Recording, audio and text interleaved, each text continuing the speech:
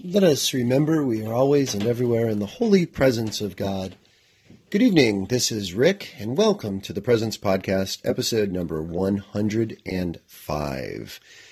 It's a Sunday, and it's a Sunday evening, which means two things. One is that the day went by way too quickly, and secondly is that even though it is about 11:30, I still have things I got to get done. So I am not able to take the time to write and read as I record this podcast.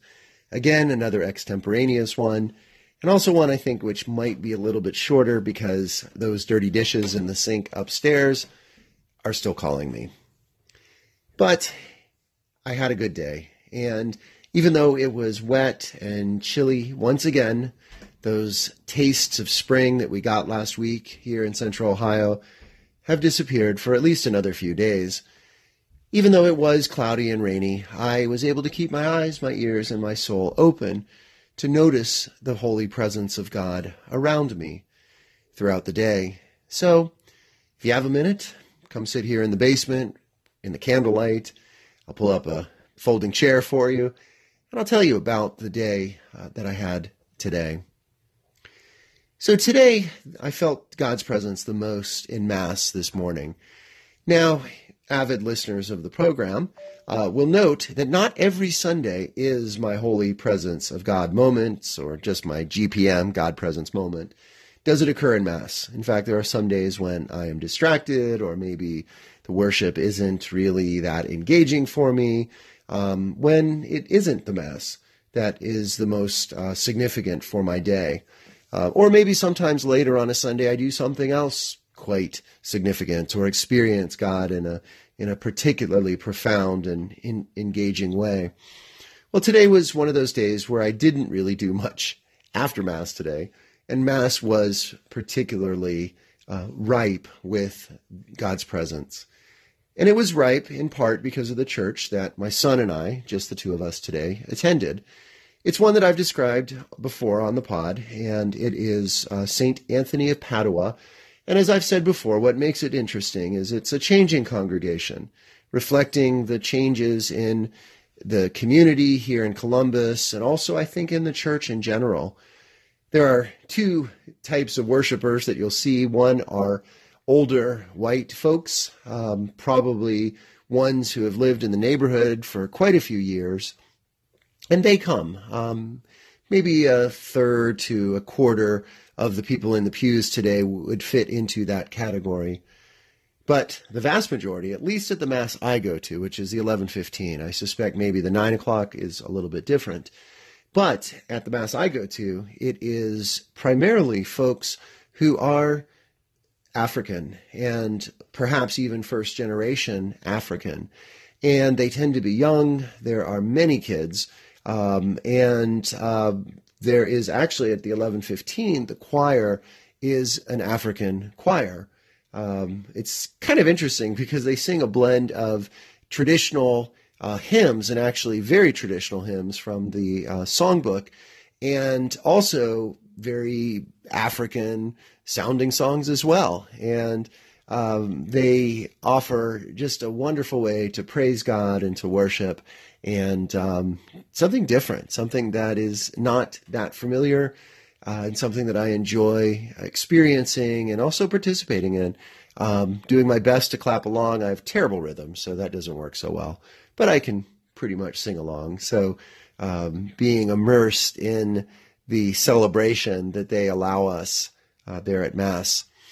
Well, today's celebration, and specifically the God Presence moment, was a baptism. And it was quite nice because the family just looked so happy and just a lovely, lovely family. It was a blended family, a mixed race family. The dad was African, the mom was white, and they had two little girls who were the sisters of the girl being baptized, the baby being baptized. And the two little girls were really funny, beautiful, beautiful brown-skinned girls who, one was probably about maybe 8. The other one was maybe 6 or 5. And then the baby being baptized was probably 6 months old. She wasn't tiny, but also didn't look like she would be crawling around just yet. And they had family with them, and really just a lovely, lovely sacrament. The pastor, the priest at this church, is an older white guy who I imagine has been open and flexible in the changing dynamics of this parish, and just had wonderful things to say about the baptism and guiding this family through. Unlike some baptisms where it is very specific, don't take photos during it, he was very encouraging and invited people to take photos. And I took one or two from where I was sitting. I didn't go up to where the font was, but I took a couple photos, and we'll try to post those on the Facebook page. Which, incidentally, if you want to find the Facebook page related to this podcast, I think the best way is to search @Presence Podcast, and that should bring up the Facebook page, where I post photos and links to this podcast, and links to other related information, videos, songs, etc. So the baptism was lovely. I always enjoy participating in watching others and experiencing others participating in the sacraments. And baptism is such a significant, pivotal moment in one's life. And I was just grateful to be able to watch that and to experience that today. So I end this day and I end this weekend with a bit tired, but very grateful that it was a good weekend, a weekend filled with God's presence, and grateful that you have listened to this, and hopeful for the week ahead. So, when have you experienced God's presence through the sacraments?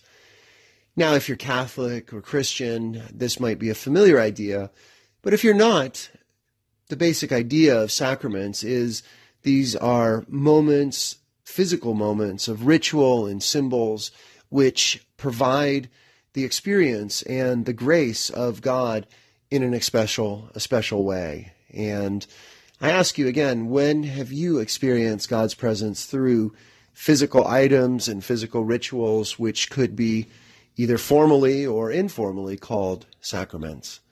Again, thanks for listening. Blessings and peace.